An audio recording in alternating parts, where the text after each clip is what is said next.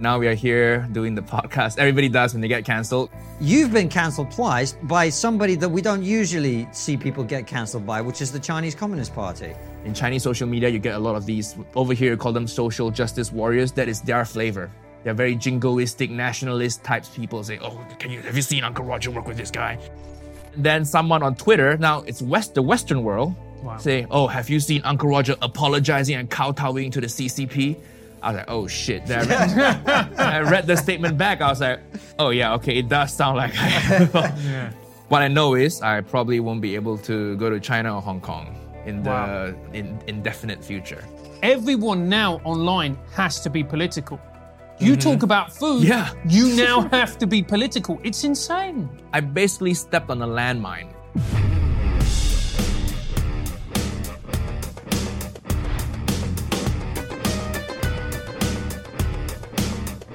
Hello and welcome to Trigonometry. I'm Francis Foster. I'm Konstantin Kisin. And this is a show for you if you want honest conversations with fascinating people. Our terrific guest today is a friend of ours from our old comedy circuit days who's now absolutely crushing it on YouTube. He's got nearly 8 million subscribers.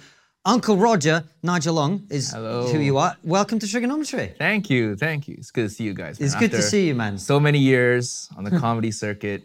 You know, grinding away. Now we are here doing the podcast. Everybody does when they get cancelled. This is the first podcast you get asked on. Well, I didn't say that in your intro, but you've been cancelled by China twice now. We'll get onto that in a second. But before we do, for people who don't know you, welcome to the podcast for the cancelled. Before we talk about that part of it, what's your story through life? Because we know you well, but we actually probably don't know your backstory. Where are you from? How did you get here? How do you find yourself talking to us? Well, I was born and raised in Malaysia. And then in 2010, I left Malaysia to the US from a university. That's when I started doing stand-up. In 2015, I moved to the UK from Chicago to London because I was dating a woman who was from Germany, European woman. We're not together anymore, but then I moved here with her, continued doing the stand-up. 2019, I went full-time stand-up. I always had a day job throughout the whole time. Since started doing stand-up in 2011, university, had a day job, did stand-up part-time, 4 or 5 nights a week. 2019, September, kind of had enough fees for me to go full-time and support myself. I went full-time. 6 months later, COVID hit, lost all the work. I was like, fuck, can we curse on this? Yes. Okay. I was like, fuck, okay, I lost all my work. I have 10 months worth of savings to live, basically. So let's try to make something work online. At the time, I had a podcast, and I also started doing YouTube. And that's where my character really took off. My character's called Uncle Roger. Basically, I play this middle-aged Asian uncle inspired by all these Asian boomers I see from my childhood, who talk a lot of shit. Sassy attitude, but ultimately they're kind people. So I play this character online, critiquing usually Western celebrity chefs fucking up Asian food. So the very, very first video that went viral was the BBC Food egg fried rice video. Drain it. What's she doing? Drain the... Oh my God! You're killing me, woman! Hiya, drain the... I just put on this orange polo, started talking shit, and then when I posted that video, I was at 7,000 subscribers. That was June 2020, 7,000 subscribers. And then the first week in, the video got 10,000 views. I was like, oh shit, that's pretty good. Yeah. I was like, patting myself on the back. But later, Reddit picked it up, 9gag picked it up, Facebook, Twitter, it all went viral on every platform, TikTok, everywhere. And so I just kept making the videos, went on a full world tour, doing my stand-up, as both my character and then as myself, which is a great way to do it because you save money on your opening act. That's not cheap, man. Like 500 pounds per gig, extra money. And then just now we're here. So I just kept making the videos, kept doing stand-up. Now I have things I'm developing with other production companies, looking to move to LA for work in a couple months. So, yeah. It's exciting stuff, man. Yeah. Thank you. I remember we did the same gig above a pub. Yes. With you above a pub, with you below a pub. You used to do my gig below a pub. And for people who wouldn't have seen your stand-up, you were always one of the people that I think everybody on the circuit like rated as really good at stand-up. Thank you.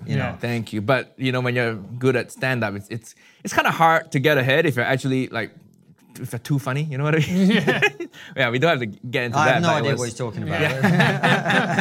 I'm not saying I'm too funny, but I think sometimes, especially in the British comedy scene, you have a very theatrical culture. Yep. So when you bring a show up to the festival here, Edinburgh Fringe, people want like a theatrical structure to your show. So people who just focus on, I just want to be funny, that doesn't work that well. But what helps us is because we do online stuff, funny actually goes viral. The theatrical artsy shit, harder to go viral. So I'm happy I found this little path for myself. And you did find this little path for yourself. And how has your life changed, Nigel, from when we knew you to how you are now? How's my life changed? I use Adobe Premiere Pro too much. That app just drives me crazy, man. Honestly, like it's just such a relief. Because you're just hustling and grinding in anonymity on the circuit. Yeah.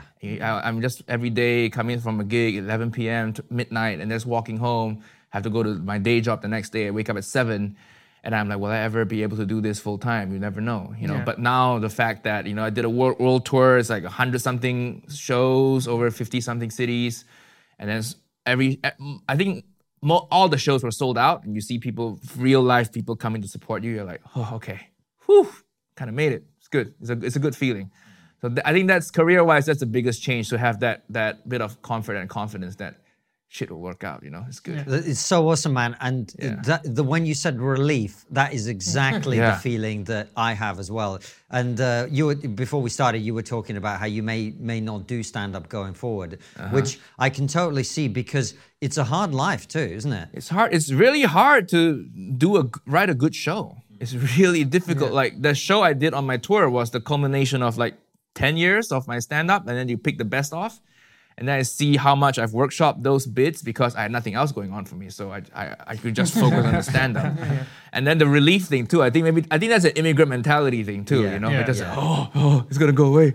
Yeah, but you want to make it, right? You want to get to where you think you want to get to. Now, I think if I could do my whole life again, I would like to have rich parents. That's if we could change the worst. All. I had rich parents for a while. You don't want that, man. Really? No. That safety, isn't it nice? Yeah. The thing is, you get too comfortable and then you don't want to do anything. That's the problem. Yeah. Okay. No. So I want rich parents who will still beat me once in a while. Exactly. That's the best of both rich worlds. Asian parents. Yes.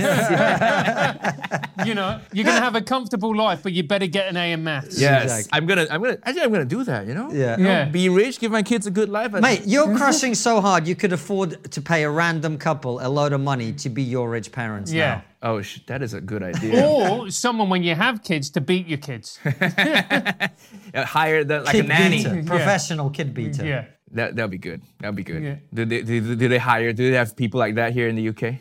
No? Probably. I mean, what we're discussing is now illegal, but anyway. Oops. But what you're talking about is really interesting because of that relief thing. Because we know so many people on the comedy circuit who are legitimately brilliant. And they're great, and they crush every gig, and the material is interesting, and people love them. But that's all they've got.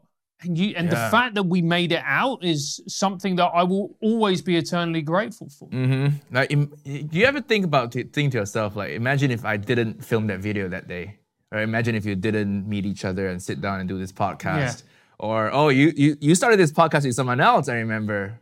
It was not this podcast. It's not this podcast. He likes to think it was, but it wasn't. We know the guy. Do your listeners know this story? Probably. We've had him on the show, and it's all good, but it wasn't this podcast. Yeah. They were doing a different podcast. Yeah. I see. But yes, I just think back, like, imagine if I didn't have the balls because you put out something like this, I feel like I have the fear when I was putting it out. Oh, what will my comedy peers think of me? Exactly. You know? Yeah. I'm playing this stupid character. I'm putting on a costume, and then people are gonna think, oh, he's just a social media comic, and they all do think that. But it's like, it's okay. I like 8 this million life. subscribers, motherfuckers.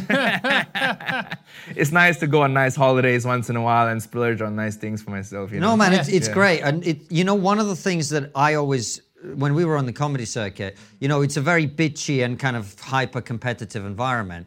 But when you meet people who are successful, or when we used to, usually they were the nicest people. Not always, but usually they were the nicest people. And what I realize now is I meet people who've done what you've done, and us to a lesser extent, is like, it's a lot easier to not be in that desperation mindset of like, oh, that person's got something and I didn't.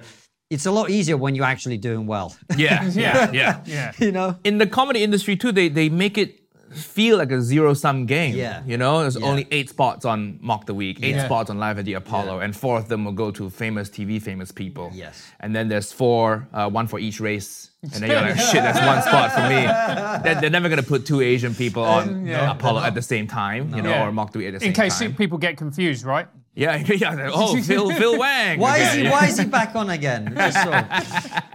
And they create this weird zero-sum thing, but then the reality is the world and the internet is infinite almost. It's 7 billion people, 8 billion people in the world. Yeah. And there's a lot of Asians. I bitch about Asian food mostly. I see how many Asians there are. Every city I go to, Helsinki, there's the Asian guy. Half the crowd is Asian. I'm like, where, how? Why would you move here to this weird place from Vietnam? It's crazy. Yeah. It is, and I think we're kind of conditioned when we're on the comedy circuit to think like that. And what it happened is it created an atmosphere where you just saw people, like you went into the open mic and there was a kind of, at the start, this almost kind of brotherhood mentality, where guys doing comedy together and it's, we're all friends and it's going to be great. And very quickly, things start to go really not very, you see people, there's a group who go nuts. Yep. By nuts, you mean that they'll pull ahead of you career-wise? No, I mean, they go literally nuts. We all know the comedians who go insane for doing it, and they quite literally lose their minds. Then there's the other people, and then there's the bitchiness. Yeah. You're looking back at it and you go, that wasn't a good place to exist in. It wasn't. It was not good for your mental health. It's not good for your wallet either. No. If it was good for your wallet but bad for your mental health, I'll still do it. But nowadays, I have to say, when I see a comedy show, especially a UK one, and then I see a white guy, like I see a white guy on Live at the Apollo, I'm like, fucking like, this must be good. He fought through so many hurdles to get the one spot. The white guy, he must be fucking good. This guy really worked for it. Yeah. And that's a topic for another day too. But I do appreciate this. They're making it more diverse. But sometimes I do feel I'm put on just to fulfill a quota. And then I know when I'm on, a lot of people viewing at home will think, oh, he's on just for a quota. But then that kind of diminishes my thing. And I work really hard on the comedy circuit, but that kind of diminishes it. But we don't. I'm sure you guys have covered that. Not with someone like you. Actually, we haven't. I mean, because coming from us, it sounds like white guys whining. Yeah. Oh, really? Whereas when you say it, it gives it legitimacy. Tell us more, Nigel. Oh, well, now it's an Asian guy whining. So like. Well, it is true that if I see a white guy in the Apollo, I'm like, this guy is fucking good, you know? But then when you see someone like me on the Apollo, a lot of people will think there's a hurdle to cross first. They're going to think, oh, is he just a diversity hire? Yeah. Or then they see that I'm funny. Then, oh, okay, he's actually good. So, and it's not just on TV shows. When I do like random gigs and out of the middle of nowhere, when I get on stage, I sense some people saying, okay, is this one of those diversity things again? So I win them over because, I've been doing this a while. But it would be nice if people, if we just, also it was more of an equal playing field. Funny gets where people didn't bother about your skin color. They were just like, you're funny or you're not funny. Yeah. That's kind of the dream, isn't it? But that's what the internet is, right? Yeah. You see something funny on TikTok, you share. Yeah. So exactly. That is nice that we have such a thing like that. It is. Imagine if you started doing stand-up in early 2000s where there was no TikTok, no YouTube. Yeah. Yeah, that would be rougher. You know? Much harder. And also as well, there's the people at the top who are gatekeepers who come from a certain strata of society. So they pick people or acts that they like, which is fair enough. But you go, well, but you're just excluding all these other people. Do you know what I mean? So if they want an Asian guy, they're going to get an Asian public school guy. If they want a white guy, they're going to get a white public school guy. Yeah, I feel like you're really like talking shit about Phil Wang now. No, we love you, Phil. we have friends outside of this. We love you, Phil. But I can agree with the point. You're going to pick people you like, right? Because that's what you have to go off of. And I always felt like my vibe wasn't right for UK TV, and that's not like a racism thing or anything. It's like UK TV like is a little bantery and softer. I just go very hard insults, that kind of thing. So the internet works better for me. And also, same for us. Yeah, absolutely. And also as well, it's because we kind of like our comedians to be victims here of going, oh, I'm so sad, I'm so fat, I can't get girls. I'm like, what are you talking about? You're abusing 3 backstage. But anyway. Francis has been saving up for this conversation, mate. Or, have you had Philip Schofield on? The class thing, the comedians harassing women thing. What else do you need to get off your chest? I'm going to get it all off my chest. On your shoulder, Who didn't give you a gig in Huntingdon on Sea? Yeah, exactly. Off the curb. No. Just slagging off everyone. Look, Nigel, let's focus on you rather than on Francis's trauma from the comedy circuit days. So one of the things is you're very different to the type of people that we normally have on the show, because very often we're talking about quite serious things. People got cancelled for saying the wrong thing, blah, blah, blah. You've been cancelled twice by somebody that we don't usually see people get cancelled by, which is the Chinese Communist Party. Yeah, so I think in total I've gotten cancelled like 4 times. But 4 times? Yeah, but China is the most, the biggest ones. The 2 have to do with China, the 2 biggest ones. The 2 other ones is one I tweeted, when Russia invaded Ukraine that same day, I was like, adding extra show in Kiev, guys, link in bio. So and then got some articles, not the best joke, but it did inspire like a nice little bit that I do on stage, and that got quite a few views.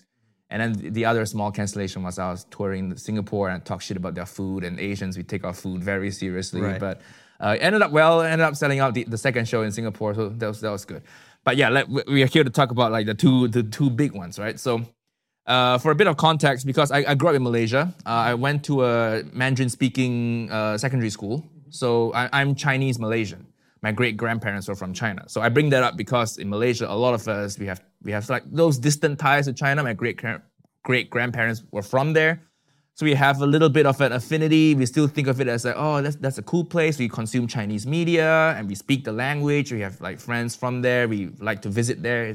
We have a bit more of an affinity compared to the Western world. So that's a bit of a context from how I grew up and where I come from.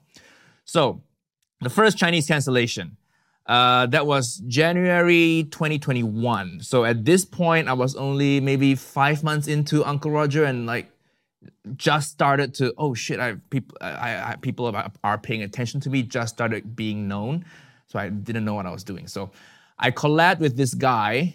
His name is Mike Chen. He runs a YouTube channel called Strictly Dumpling. And then you go to his channel, it's just food vlogs. So I thought, oh yeah, it's just a food vlogger, cool.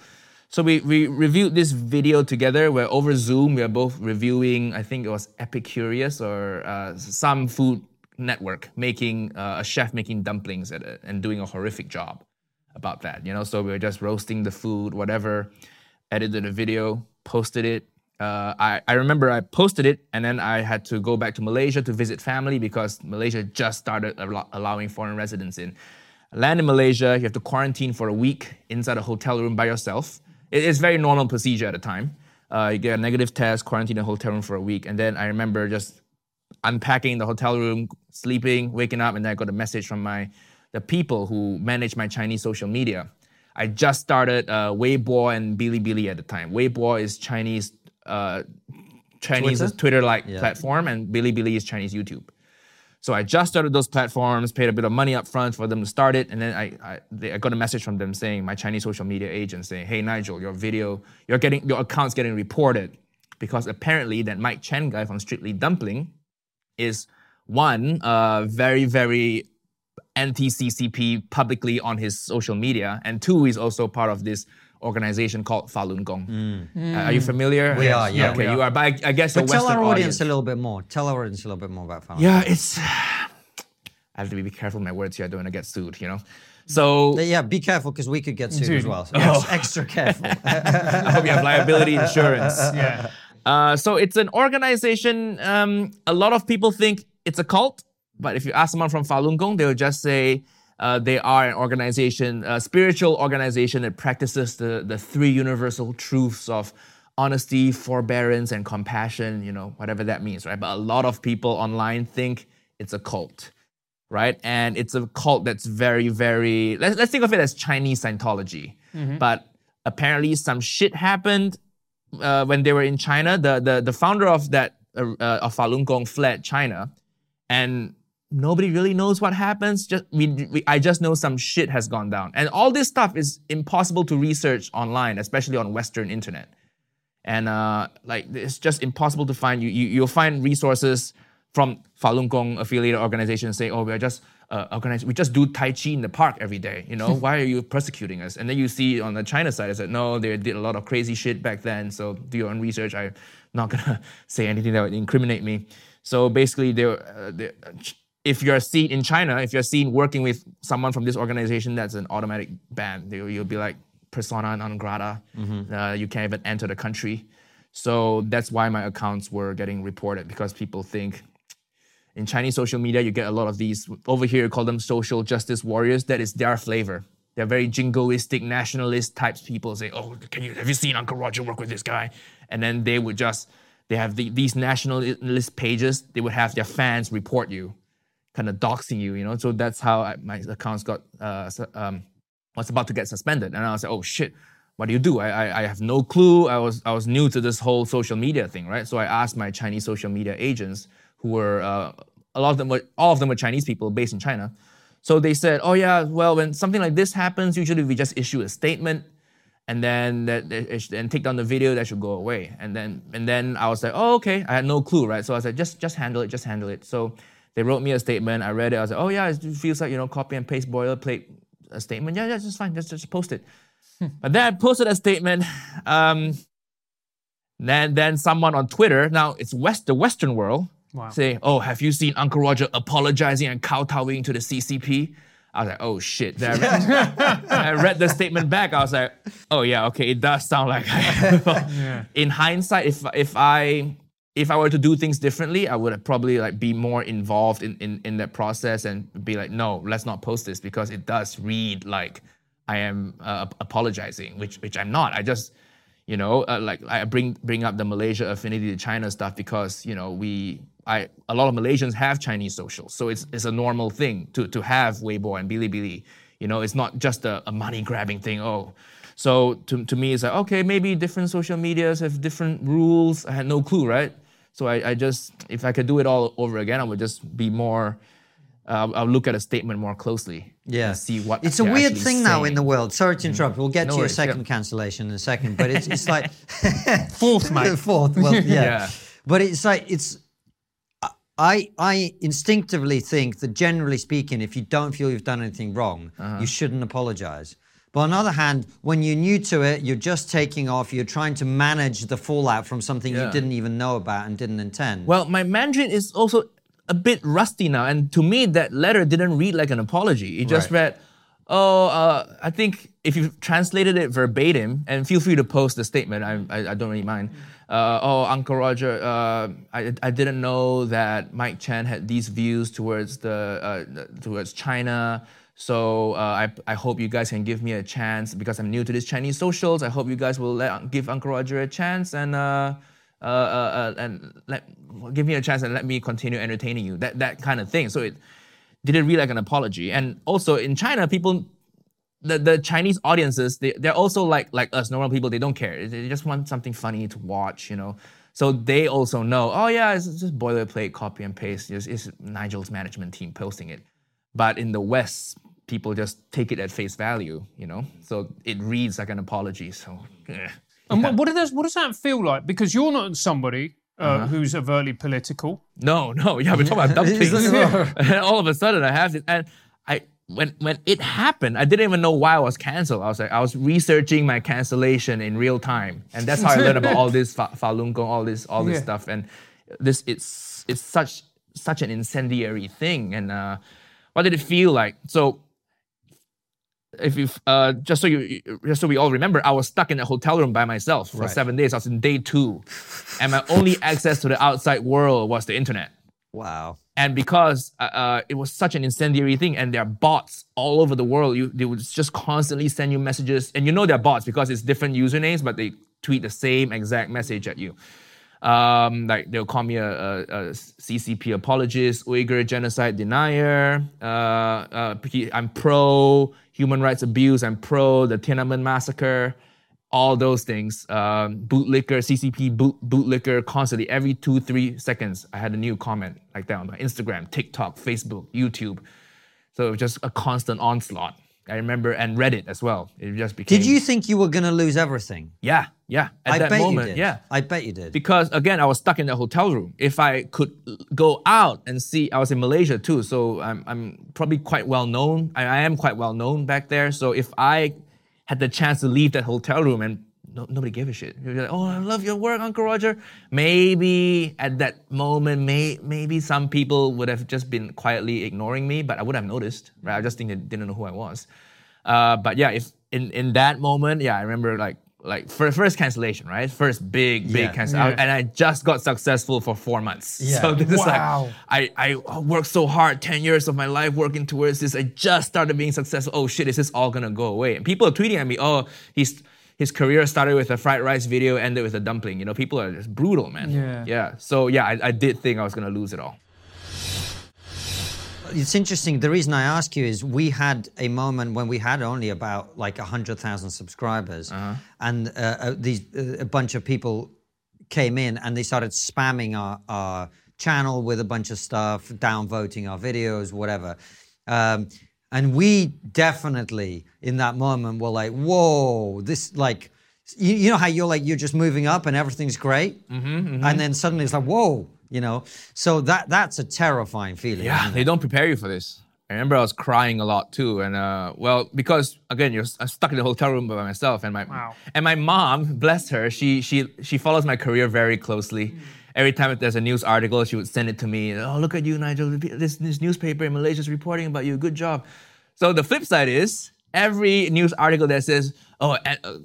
Uncle Roger apparently is a pro-CCP apologist, and she would send me the article too. So I was like, Mom, please. I know you're showing concern, but this is not good for me right now. Yeah. So that was rough, and the bot thing too. When we get to the second cancellation thing, like there's the bots apply to both parties. Anything to do with China, if you're pro-China, the bots will come at you. If you're perceived as anti-China, the bots will come at you as well. And another thing too that people don't say, that people don't warn you, you have to prepare yourself for getting hacked. Once you touch that topic, we'll plug my special later, but I'm hosting my special on this website called moment.co, and I just got canceled on, I think the news article broke on BBC, NBC on Monday, so 6 days ago. My Moment account got hacked. So Moment is a platform where you can put on something and then everybody can buy a ticket. It's a pay-per-view platform. You put on your content, people buy a ticket, they can view it together with you when it premieres.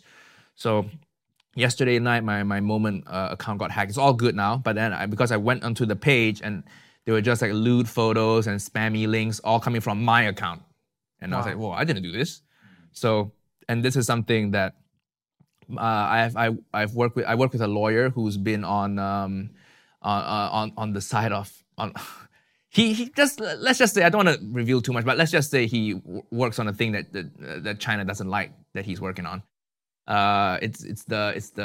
So he told me, he just warned me, just okay, I've been through this, and he's also lived in China, so he knows like what it's like. He said, yeah, be prepared, set up 2-factor authentication and everything.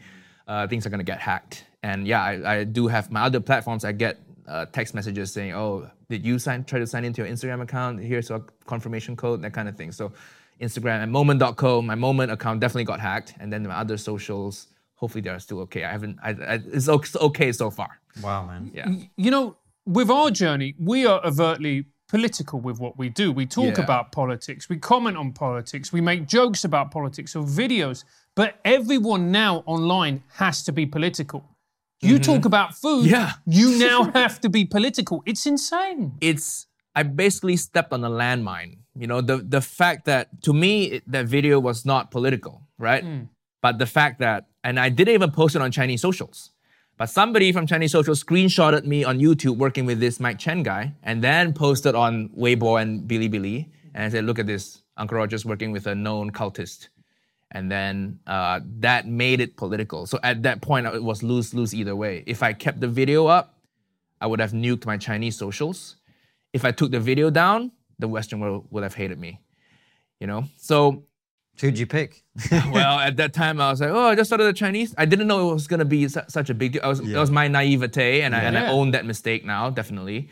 So yeah, I picked taking a video down because I was like, well, my Chinese fans seem cool. They like me. Let's just keep it going. Yeah. And that became very political. And then when I took the video down and the Western world started hating on me, Mike Chen, this pissed me off a little bit, you know, because sure, I did have to unfollow him on my Chinese social media agent's orders, and I think he should know what is going on, but then he just went on all this because he's part of the Falun Gong. And this is a known fact. He promotes it on his channel that he's part of this Falun Gong. Falun Gong also does Shen Yun. So most people, they will know Shen Yun, that show, that Chinese, on a tube adverts. You see a lot of tube adverts on the show. So that's affiliated with the Falun Gong. So right when the Western world started hating me, Mike Chen started doing his whole rounds of podcasts because the Falun Gong own a lot of YouTube channels. You know, the Epoch Times is a Falun Gong That's newspaper. how I know about it, because I've done a couple of shows on their platform, and we know someone there who's actually not Chinese, who I think is part of it. Yeah, it's not. It's the Western, the Falun Gong's Western arm. Yeah. And then they also have the New Tang Dynasty, which is a YouTube channel, and a few other channels. I think China Uncensored on YouTube is also part of their organization. And a lot of people say, it's not me, a lot of people are saying that Mike Chen is pretty high up in that Falun Gong organization. So he has friends in all these channels, and he was doing just the podcast rounds. Like, doing the Rogan circuit. Yeah. Was he slagging you off? Was that what happened? Yeah. It threw you under the bus a little bit. Yeah, it threw me under the bus. So that was why I was a little bit, come on, dude. I'm new to this world. I'm operating off the back foot here. I don't even know why I got canceled. I'm researching everything. And then he threw me under the bus. So now people say... we'll get to the second cancellation, but people ask, like, now that China hates you, are you going to put on that old dumping video up? So I was like, nah, because it just doesn't feel great being a pawn in this war between the China's the CCP's propaganda and then the Falun Gong's propaganda. So yeah, it's just left a shitty taste in my mouth. Is this whole thing? Yeah, of course. But what was great about that and was really heartening to see is that you transcended that. You moved on. You were crushing it. You know, the socials were exploding. You were doing brilliantly. Thank you. And you still are. And you still are. And then last week I went on Twitter. I went, Nigel's videos popped up on my feed. That's unusual. What's going on with? And then something else happened. Yep. So fast forward 2 years later, I have to say your first cancellation it's like losing your virginity. Exactly. It's memorable, but for all the wrong reasons. I wish it lasted. You didn't know what you were doing. All that. But it lasts a lot longer. A cancellation now, I think it lasts around like 2 weeks, where you kept getting messages. A pro tip for you guys, you probably run into this soon. When you get J.K. Rowling on this podcast, set up comment filters, like keyword filters for your comments on all your socials, because you'll get bots copy and pasting the same thing. So that's how you filter them out. You guys should get Joanne on, man. Yeah, Joanne Rowling. Yeah, she should come on. Who else will interview her? This is the podcast to be. J.K. Rowling, we know you're listening. Joanne. Uncle Roger's spoken. But anyway, so fast forward 2 years later, you recover from the initial cancellation, right? Because the thing that people don't tell you about getting cancelled, at least in that way, is if you just let it go and let it pass, it's actually fine 2 weeks later. Yes, but there's a caveat, though. I think to us it is like that, but to someone who's in regular employment, that may be a little trickier for them. So we do have a little bit of a privilege there. Absolutely. But yes, you just have to keep trucking on, keep hustling. I did lose a few sponsors. I did lose quite a bit of money throughout the whole thing. But eventually the sponsors come back and they lose a bit of money. It's fine. Just put away, when you're an entertainer, you should put away some stuff because you know shit's gonna happen, you know? Yeah. So fast forward 2 years later, I finished my tour. So I'm about to release my special, dropping June 4th. Click link in description. I'm about to release my special. So to release it, because it's a pay-per-view, you want to drum up some sales, right? So you want to put out some small clips as marketing. So one of the clips I chose, when you put out a clip that works well for marketing is a clip that will go viral. Because the more people see it, the more people buy it, obviously, right? So I was like, okay, what clip's gonna go viral? So because I've been through the cancellation, I know that this China stuff, my instinct tells me this bit will ruffle some feathers.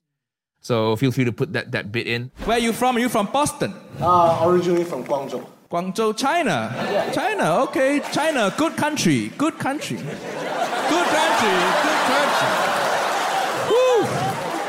We have to say that now, correct? All their phone listening. All their phone listening. This nephew got Huawei phone. They all listening. You use ExpressVPN? Free.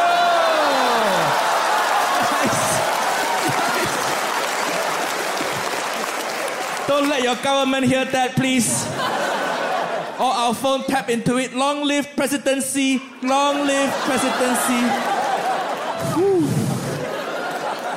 Uncle Roger, social credit score going up. Nice. From China. Okay, anyone? Any niece and nephew from Taiwan? Not a real country. Not a real country. I hope one day you rejoin the motherland. One China. No, don't clap too hard. This is not political show. No, don't clap. Uncle Roger gonna get cancelled after tonight. I basically kind of mocked both sides. I think as a good comic, you need to play both sides and get both sides pissed off at you. Otherwise, you feel more like a politician if you just very pro or leaning against one side, right? So in that bit, I think I pulled off making fun of both China and Taiwan at the same time. And again, these are all jokes. I come to my show, there's maybe like just that joke kind of touches on a political nerve, somewhat lightly. But the things I say is like, oh, Huawei phone, are they all listening? Ha ha ha. That's kind of things we all say, right? Yeah. Right. Yeah. Oh, Chinese, they're all listening. Oh, anyone from Taiwan? Oh, not a real country, not a real country. That's kind of jokes we all. That's like the standard in a comedy club. You find out where someone's from, you make fun of their country, move on to the next person. That's what you do. It's not even that big a deal. It's just maybe I know more about this because of my cancellation, so I was quick and off the cuff and a little bit of a spoiler here. I've done the joke many times. It looks like I just improvise. Oh, you're from China? Oh, no. A lot of my shows I have people from China come in to my shows, and I have to say I sold close to 100,000 tickets for the tour. That bit worked everywhere. I did have to cancel Taiwan, but that wasn't because of that bit. That was because the COVID restrictions were still there. So it worked everywhere. I know it's a good bit. I know it's funny, and I know it also will ruffle some feathers. It's a little bit slightly controversial, and it's just fun. So I know that was gonna do well. I didn't know I was gonna do this well. Appearing on BBC and everything. So I posted that, and then again the same thing happened. I didn't post it on Chinese socials because on Chinese socials you can't really mention the president by name. That is just a no-no. And why go through the trouble? I have a feeling they're gonna be pissed off at this, and I was right. But I didn't post it on any Chinese socials. Somebody, again, some nationalist Weibo person screenshotted that and then posted it on their accounts, and then my account got reported and suspended this time. So now, even though you didn't post it, I didn't post it. So they haven't banned you for breaking the rules of Weibo. They've banned you for having what they think is the wrong opinion, even though it's just a joke. Initially, I got banned because of the reports from other people, but my Chinese social media team, my current one, has recently informed me that ban also is not just a social media platform ban, it also came from higher up for Weibo. Okay. Whatever that means, I don't know what that means. What I know is I probably won't be able to go to China or Hong Kong in the indefinite future. which is, it's the price I have to pay. I can still go to Taiwan, hopefully, before China nukes them. I should go before. I can see why you got cancelled by China, mate. So you have that video. We'll include it in this if it's okay with you. And then your Chinese social media accounts get nuked. Mm-hmm. Anything else? I think all 4 of them got nuked. Right. Yeah, I'm on four Chinese socials now. So, and then I've learned from last time, right? I know if I make any sort of statement trying to say, on Chinese socials, saying that, it's just a joke, guys. And by the way, the Chinese fans on my socials, and they all know it's just a joke. It's like they all enjoy it. It's just this very tiny, it's kind of like the Western world too, right? These social justice jingoistic warriors, they're like, I can't believe he humiliated China. There's a term in Mandarin currently, it's a very trendy term called 辱华, and it translates to humiliate China. And then there's a joke in the Taiwanese, the anti-China country circles that go humiliating China is a thing everybody goes through because they're so sensitive. That kind of thing. So there are 3 things in life that you will do. You were born, you humiliate China, and you die. That's the joke. So and I just learned about all of this. And it is true, there's a very vocal, very sensitive people who will report everything. And coincidentally, when I was canceled, the day before, there was a Chinese comedian. His name is Li Haoshi. He made a joke. I listened to that joke. He just said, I saw a few dogs, and they were just really energetic, and I really want him to protect my house because those dogs reminded me of, and then he said the Chinese military catchphrase. I forgot the catchphrase, but he basically used that catchphrase in that bit, and the bit got an applause break. I listened to that actual bit, so everybody in the comedy club found it funny, but apparently somebody recorded illegal footage of just audio, posted it. He might face 3 months in jail. His management company is fined 1.5 million pounds. Wow. Yeah, so it is fortunate that I'm not, my nationality is not Chinese. My ethnicity, yes, Chinese, but that's always tricky. Isn't it nice to be white sometimes? You know what I mean? I have we have ties to China. My family has distant ties to China, so I was like, let's start this Chinese social media. So now look where I ended up. Just all this headache.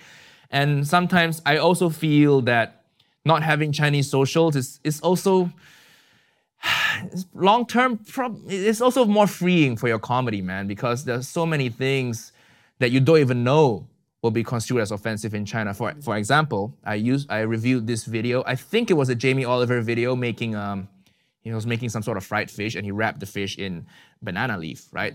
So I was like, the banana leaf doesn't look fresh, but it's okay because he probably imported that banana leaf all the way from Malaysia to the UK. So in that, I had an animation of a banana leaf on a world map just flying from, my editor made this animation from flying from Malaysia all the way to the UK.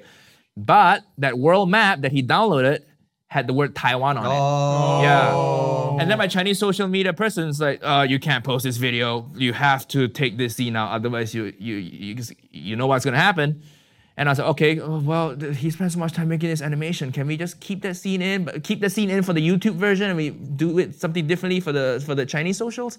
And she was like, no, you can't, because again, they're gonna screenshot that and post it on Weibo and Bilibili.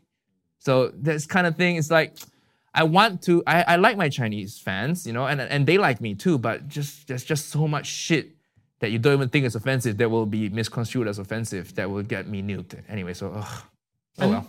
Nigel, were you ever under pressure as well from your agents not to put that clip out, or when you put that clip out to apologize because they're going, hang on a second here, you're going to lose this entire market, it's huge, Uncle Roger could be absolutely massive over there, just play the game, etc.? Credit to my agent, he was very supportive. He leaves all the creative decisions to me, so He didn't come and say, no, don't put that, think of the Chinese market.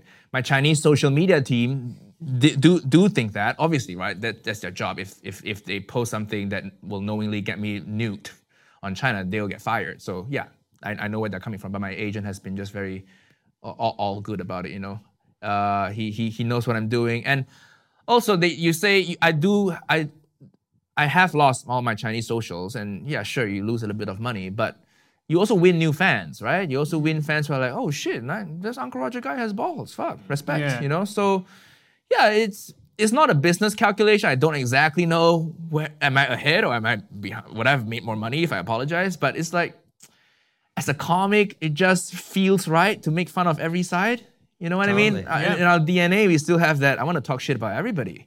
Yeah. So if I put out a clip like that on my own terms, I knew what was going to happen, and I knew the clip was funny, I can stand behind it, I wouldn't apologize. That's just something I told myself. It's a better way to live, man. Yeah, it's a better way to live. Yeah, I probably won't be cast in any Disney film or any Marvel film, but it's not like I'm getting casted in there anyway. So. It's fine. They're not trendy. A24 is a trendy now anyway. Cast me in that, you know? Yeah.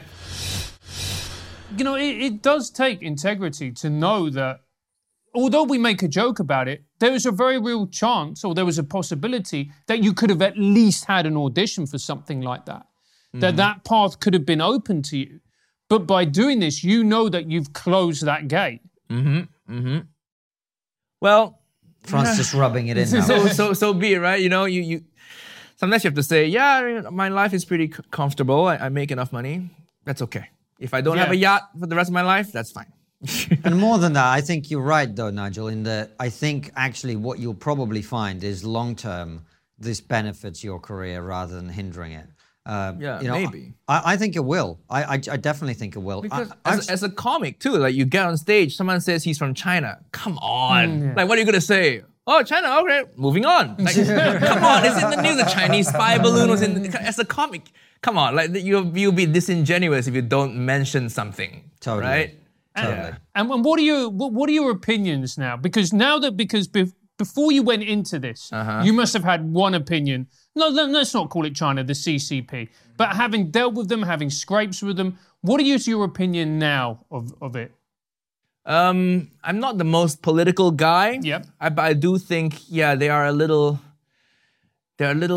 sensitive to jokes, and they're cracking down on comedy. Like, I don't know, like recently they've cracked down on comedy even more, and they've cracked down on like Western entertainment, like bands on there even more. Because I was in this New York Times article, so I was reading, I was like, oh shit, it's not just happening to me and that other Chinese comedian. Like a lot of like Western bands or Japanese bands groups, they suddenly had to cancel appearances for no good reason. So I don't know. I never really thought about them, the CCP, that much. Now I just feel like my opinion is like, it would be really hard to not offend anybody on their platforms. And the thing is, on Western platforms, if you offend someone, it's still fine. They still let your platforms keep going, right? That's how, you guys and Rogan got so big, because they just let it be. There's more leeway here. I'm not saying speech is completely free on Western media. It's probably not, but it's definitely a lot freer than in China. Well, this is why I always say that, like, cultures or countries or regimes or whatever, where comedy is censored, like the moment you see comedians being censored, you're like, this place is going in the wrong direction.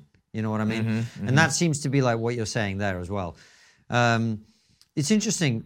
Yeah, maybe, I haven't thought about it like that, but yeah, don't put words in my mouth, man. But no, I wasn't saying about China specifically. I actually think in the West as well. Like, the reason I sometimes get annoyed by people being censored is that, to me, that's a move towards that direction. Like, growing up in the Soviet Union, I saw this, and so I'm kind of like, let's not move in that direction. Do you know what I mean? Yeah. But you also can't just post a video of you saying the N-word like 1,000 times, right? I don't know. Have you tried? I mean, that one I can get it. Like, if someone says they are censored, and I say, what do you do? I just say the N-word 1,000 times, like in a Mr. Beast video, I say Logan Paul 10,000 times. Yeah. Yeah, but I get it. Now I sound like I'm pro-censorship. Cut that part out. I didn't say anything. No, it's all good. But yeah, I do agree with you on it. Yeah. I'm not trying to put any words in your mouth at all. I'm genuinely curious. I was just saying the reason that I talk about restrictions on jokes and speech in general in the West is that I don't like that the West seems, to me at least, to be moving towards that. I'm not saying anything like that. Okay. Do you see what I mean? Yeah. I don't know if that makes sense to you. And you don't have to agree. moving towards that? Maybe it is. I don't really pay attention to these things much, but I do listen to like trigonometry, and it has been an opinion that's echoed a lot on social media too. Yeah. So. But you don't agree with it. I haven't thought about it enough to agree. Fair enough. Yeah. I think maybe because I haven't been personally affected that much but when I'm affected, it's from the Chinese side, right? Yeah. But so you also did, it's a different point, not about censorship at all. But my sense isn't actually that it's just happening in the West or it's just social justice people. Like there's people who are like the opposite of social justice people. They get just as triggered by someone saying something they don't like either. So I just think as social media in general makes people feel like everyone should give a shit about their opinion. Do you know? Do you see what I'm saying? I know what you mean, and also the echo chamber doesn't help because any opinion you express, there'll be tons of people agreeing with you. You know, even though it's a very extreme view of things. But I like social media. TikTok's fun though. You know. Yeah. You know, it's good. Look, and let's be fair. There's plenty to criticize, Nigel, with social media, and we can talk about it till the proverbial cows come home, as it were. But this wouldn't have happened without social media. Uncle Roger wouldn't have happened without social media. We all in this room have a lot to be grateful to social media for. Andrew Tate wouldn't have happened without social media. That guy is so entertaining, right? Oh, you should have him on. Has he been on? No, he hasn't been on. That guy's the most entertaining guy, man. Yeah, really? Why do you like him? He's ridiculous. Don't take advice from him. I'm saying don't listen to him at all. But he's just like, when you text your girl, never text her in the morning. Text her at 11 p.m. or 1 a.m. And then she's like, baby, why aren't you asleep? And say, money doesn't sleep, baby. And then don't reply to her. It's like, fuck it, that's Jesus. So funny. He's like a cartoon version of how to pick up women. Totally. You know? And then the thing with Greta Thunberg. You know, he got arrested because he was like mocking her. It's just, you can't write this shit, right? It's like a sitcom character. It is like a sitcom character. I sometimes think about this. My girlfriend's made this point. She goes, look, social media is just the new soap opera. That's all it is. There's the characters, people fall out. Have you heard what he said about her and she said about him and all this, and this is really important. And you go out in the big wide world and no one cares. Because it's a complete soap opera. Exactly. You get the people on Reddit who care. I was just shopping around for a Japanese knife, right? It has to do with the story, trust me. And then I go there, and then he brings out this beautiful knife. I say, "Oh, this one is 1,500 pound Japanese cleaver." And then he's like, "Yeah, you should buy this, man. You should buy it." He knows who I am. He knows I do like food stuff. So you should buy this because everybody on Reddit loves this knife. This Japanese knife maker doesn't make knives anymore. He retired, so this is one of the last 3 knives in the world in circulation. Everybody on Reddit will love you. I'm like, I just want to chop some spring onions, mate. I don't care if Reddit will love my new fucking knife. 1,500 pounds for a knife. I can't do that. You won't even use it. You'll be like too careful, too scared. Yeah, that is true. So what does the future hold now for you, Nigel? What's the future hold? Well, I hope the launch of my special will go well. We'll do a full plug at the end. And I think... Fucking hell, man. We've plugged it about 4 times already. Like, what? I'm releasing that, and you're releasing that. In fact, as people are watching this, it's already out. Yeah. It's already out today, and it will be online, available for purchase and viewing for 2 more weeks. After June 18, it will be gone.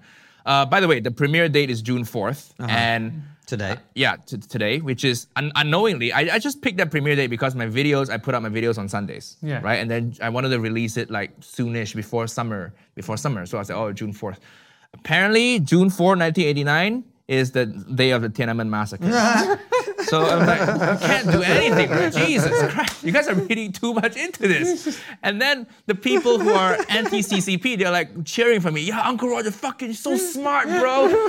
Look at this, he's putting it on June 4th. And then he knows what he's doing. I'm like, no, it was just a coincidence.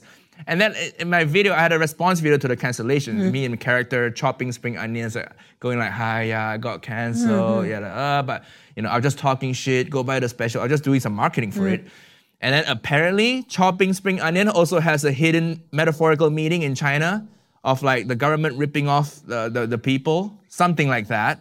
I think chopping chives is the term.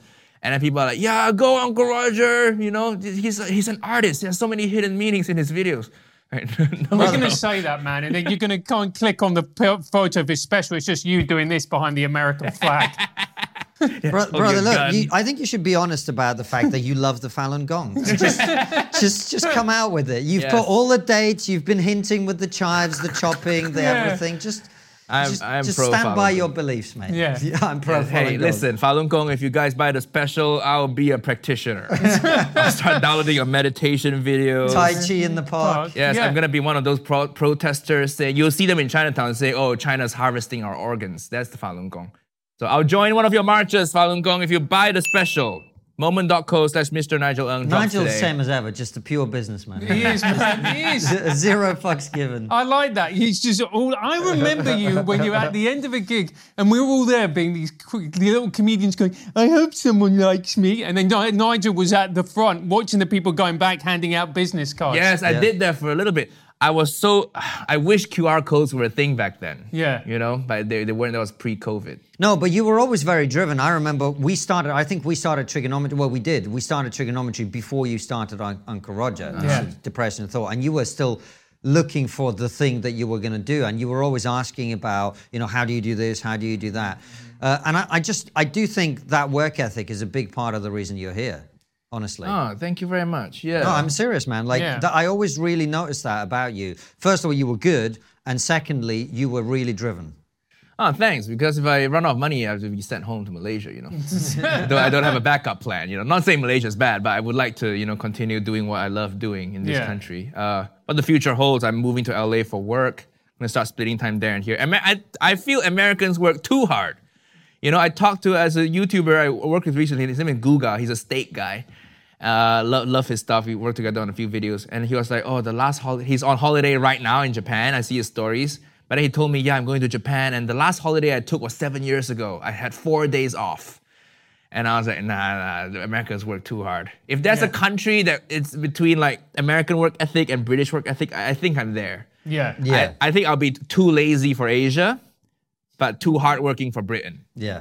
I mean, that's not saying a lot, though, is it? That is weird. When you come back from America and you just look around, you go, nothing works here in comparison, and you can kind of see why. Yeah. Because no one really gives a shit. Nothing works here, and they're proud that it doesn't work. That's what I like about Britain, really. Yeah, don't give a shit, mate. They like tradition. They like the old things, There's period houses. In America, you just bulldoze it down. Build something. Yeah, I live in a nice period house, and it's actually it's impossible to live in one like that in Asia, because every 30 years, 40 years, they bulldoze everything down, especially in Japan. Their houses actually go down in value because they know after a certain number of years, they'll rip it all down and start afresh, which is pros and cons, right? But here you have these charming little things because people are too lazy to bulldoze it down and rebuild it. So that's how you get the period houses. So. There we go. Well, Nigel, listen, it's great to see you crushing it. Thank you. It's great to see you pissing off all the right people, and I don't even know who that is. Look, everybody's mad. Everybody's mad. Anyone who wants to get pissed off on social media is the right person to piss off at this point. It's just all crazy. But it's great to see you doing well. I'm sure the special is going to crush. Remind people where they can go and get that. For the sixth time. For the sixth time. You can buy it today, right now, at moment.co/Mr. Nigel Ng. Link will be in description. This is the show that I've been touring with Uncle Roger for the last year and a half. You'll both see Uncle Roger does like 20 minutes, then I do about an hour. And it's a good show. I'm very, very proud of it. Please go buy it. All right. And Nigel, we're going to go to questions from our supporters in a second that only they will get to see the answers to on Locals. But before we do that, we always end with the same question, which is, what's the one thing we're not talking about that we really should be? Oh, boy. See, I was dreading this question. It's a free hit, man. Yeah, I want to plug the special again, but I feel a bit ashamed 7 times? No. Jesus. I think we should all just go outside more and be near nature and put down the phone. And, oh, God, what am I saying? I was going to say, you live in central London, mate. What are you talking about? Yeah, just that's why you got to start driving, because it's the only time you don't look at your phone, I think everybody has to just go touch some leaves and stop being mad at me. You know, that's what we're not talking about. That's the one thing people want to talk about me more, but in a nice way. Just leave some nice comments. Do you reckon he's going to plug it again before we wrap up? Yeah, I think so. We've just about to hit the hour mark. He's going to do it one more time. All right, go and check his special out. Otherwise, he's never going to shut up about it. We'll see you on Locals, guys. That I can get behind, but it's rare to find. So. Oh, fucking had enough. Absolute fucking disgrace.